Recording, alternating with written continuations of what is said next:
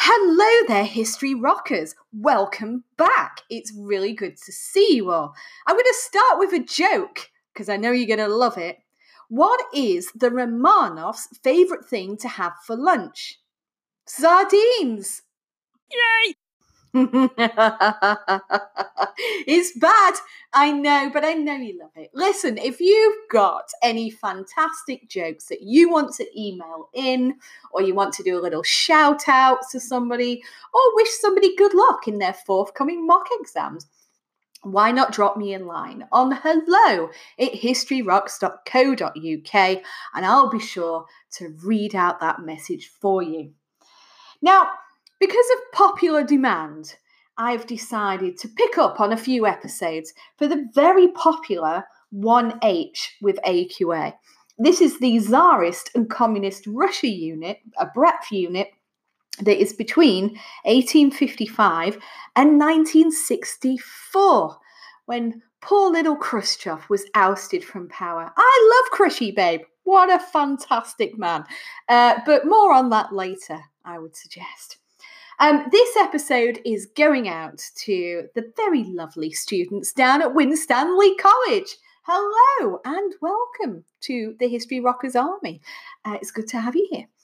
So what I'm going to do today is give a little bit on the background to what the Russian Empire was like in the 19th century. The reason I'm doing this is because this is a breadth unit, you really need to know the starting points, what conditions were like, be it social, political, environmental in this case that we're going to look at today as well. Thinking about, its infrastructure, thinking about its industry, thinking about all of these sort of things, okay? We need to know the background because given that this is a breadth unit, we need to measure continuity and change over time. So we need to know where it started in order to measure the level of progress over time and indeed what issues continued to be problematic over time as well. So it'd be worthwhile, if you're thinking of doing some revision on 1H, to split the unit up into sort of, I'd say 25-year blocks, some of which will overlap, where you literally just draw yourself a list up of everything, the conditions, social, economic, political, etc., at the start of the period, and then what they were like at the end of the period. Measure then how much continuity and change has been within that. And you can do that between leaders as well. You can do that under a leadership, and you can do that right across the period of time. And it's going to really help, I think, frame your essays if you know the starting points. Okay, so today's lesson really is just going to be focusing on a little bit of the background, what Russia was like in the 19th century.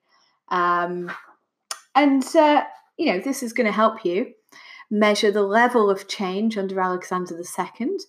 And importantly, why is that they lost that Crimean War and its impact on Russian politics and society generally.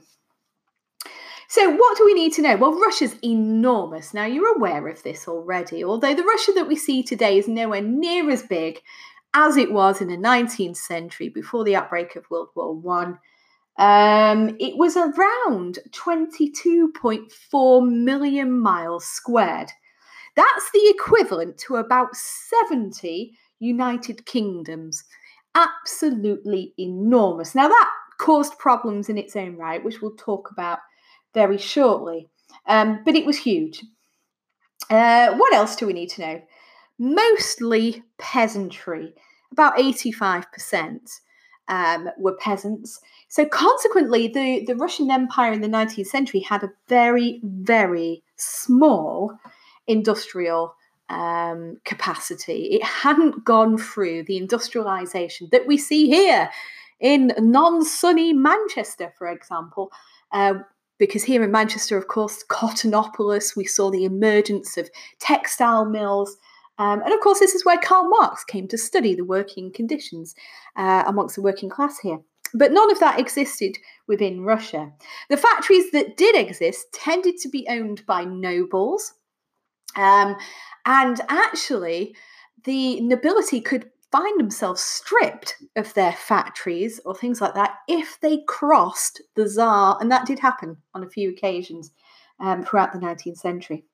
Now, this is all a bit of a shame, really, because Russia has an enormous quantity of natural resources, which they could have tapped into, really.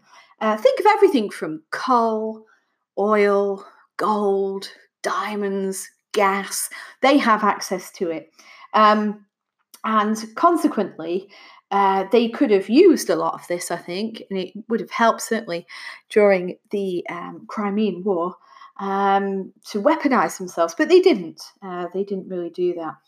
Most of those factories owned by those nobles were using coerced peasant labour as well. So this would be peasantry that's coming from nearby villages, for instance, if you've got road access that you can get them there.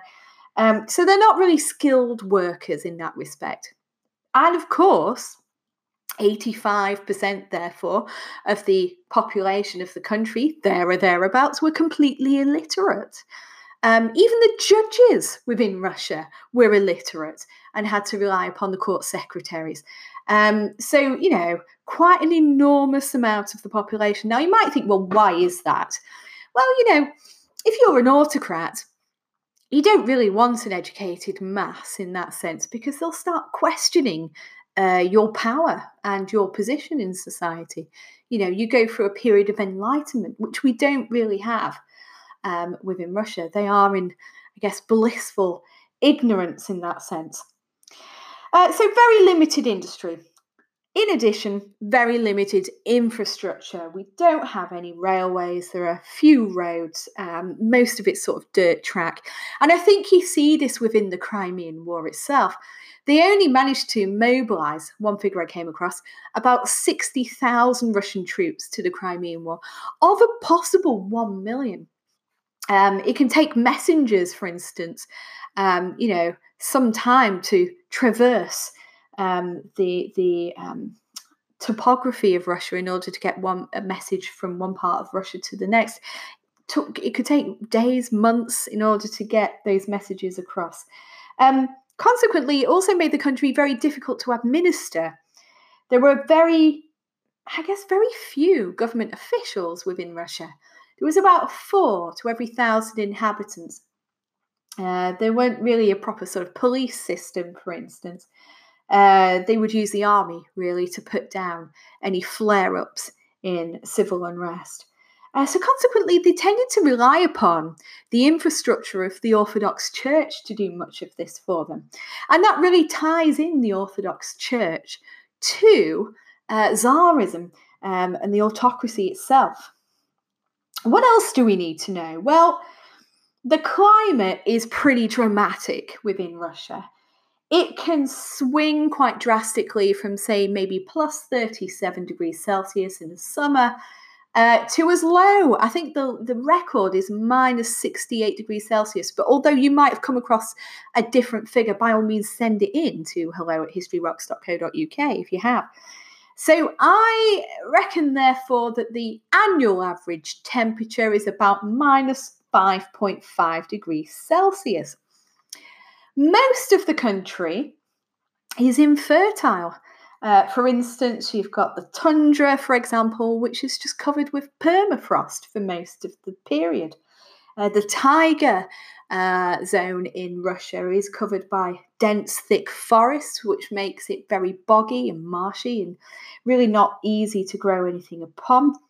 So the main fertile region within Russia would be the Black Earth region, or the steppe. And this is quite a large area for sure, covering, from east to west. But what we found when we studied this is that a lot of the crop yield from this region hadn't improved at all since the Middle Ages. There are no modern or mechanical agricultural techniques that are really being adopted here. Again, compare that to the experience within England, Jethro Tull and all of that sort of thing, harvesting. We don't have any of that mechanization within agriculture.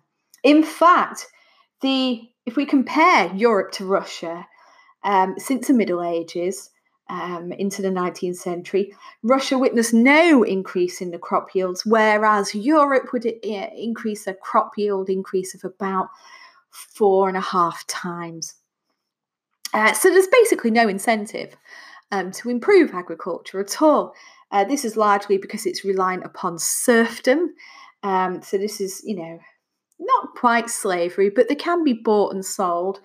They don't have any rights to sort of own property or buy and sell things or do business in the same way as perhaps free people would.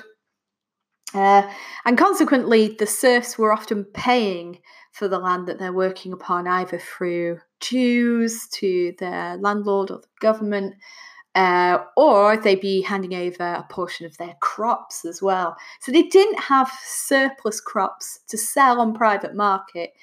So it doesn't mean then that you get a reinvestment in agriculture. There's no incentive to do that at all. We also witness, but again, in part because of the climate and part because of the backwardness in agricultural production, lots of famines and poor harvests, failed harvests throughout that 19th century. So, for instance, in the period 1891 to 92, we had the deaths of about 400,000 people due to famine, but also the diseases and things that came on the back of that as well. We know that majority of people are illiterate and uneducated.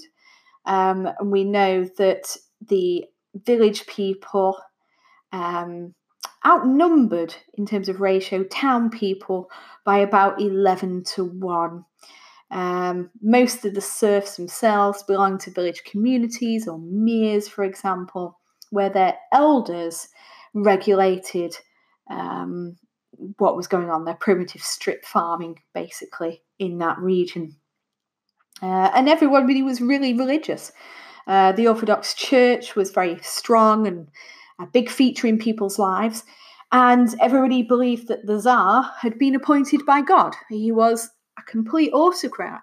Even some of the bodies that surrounded the Tsar, such as the imperial ministers or something like that, these were made up of nobles who he'd handpicked to advise him, and he could completely ignore them and just issue edicts himself, regardless of what they said. So there's no democracy within Russia during the 19th century as well. Very unlike then the rest of Europe. And if you think about England with Parliament, granted, not everybody had the right to vote, but many of them did after the first 1832 Reform Act and the 1867 Reform Act. They were beginning to expand the number of working men in the UK and their right to vote. But of course, in Russia, nothing like that at all. This gives you a little bit of a background. Think about how these things are going to play out then within the Crimean War. And I think maybe that's where we'll go next, because what we need to do, one of the big first topics really, is to weigh up how accurate is it to describe Alexander II as a Tsar liberator. Does he really bring in drastic reform within Russia? And that's what we'll look at next. Right, okay, well, I'm going to sign off for this afternoon. I hope you found that interesting and useful. And, I'll be back with some more episodes very soon. All right, take care now. Bye.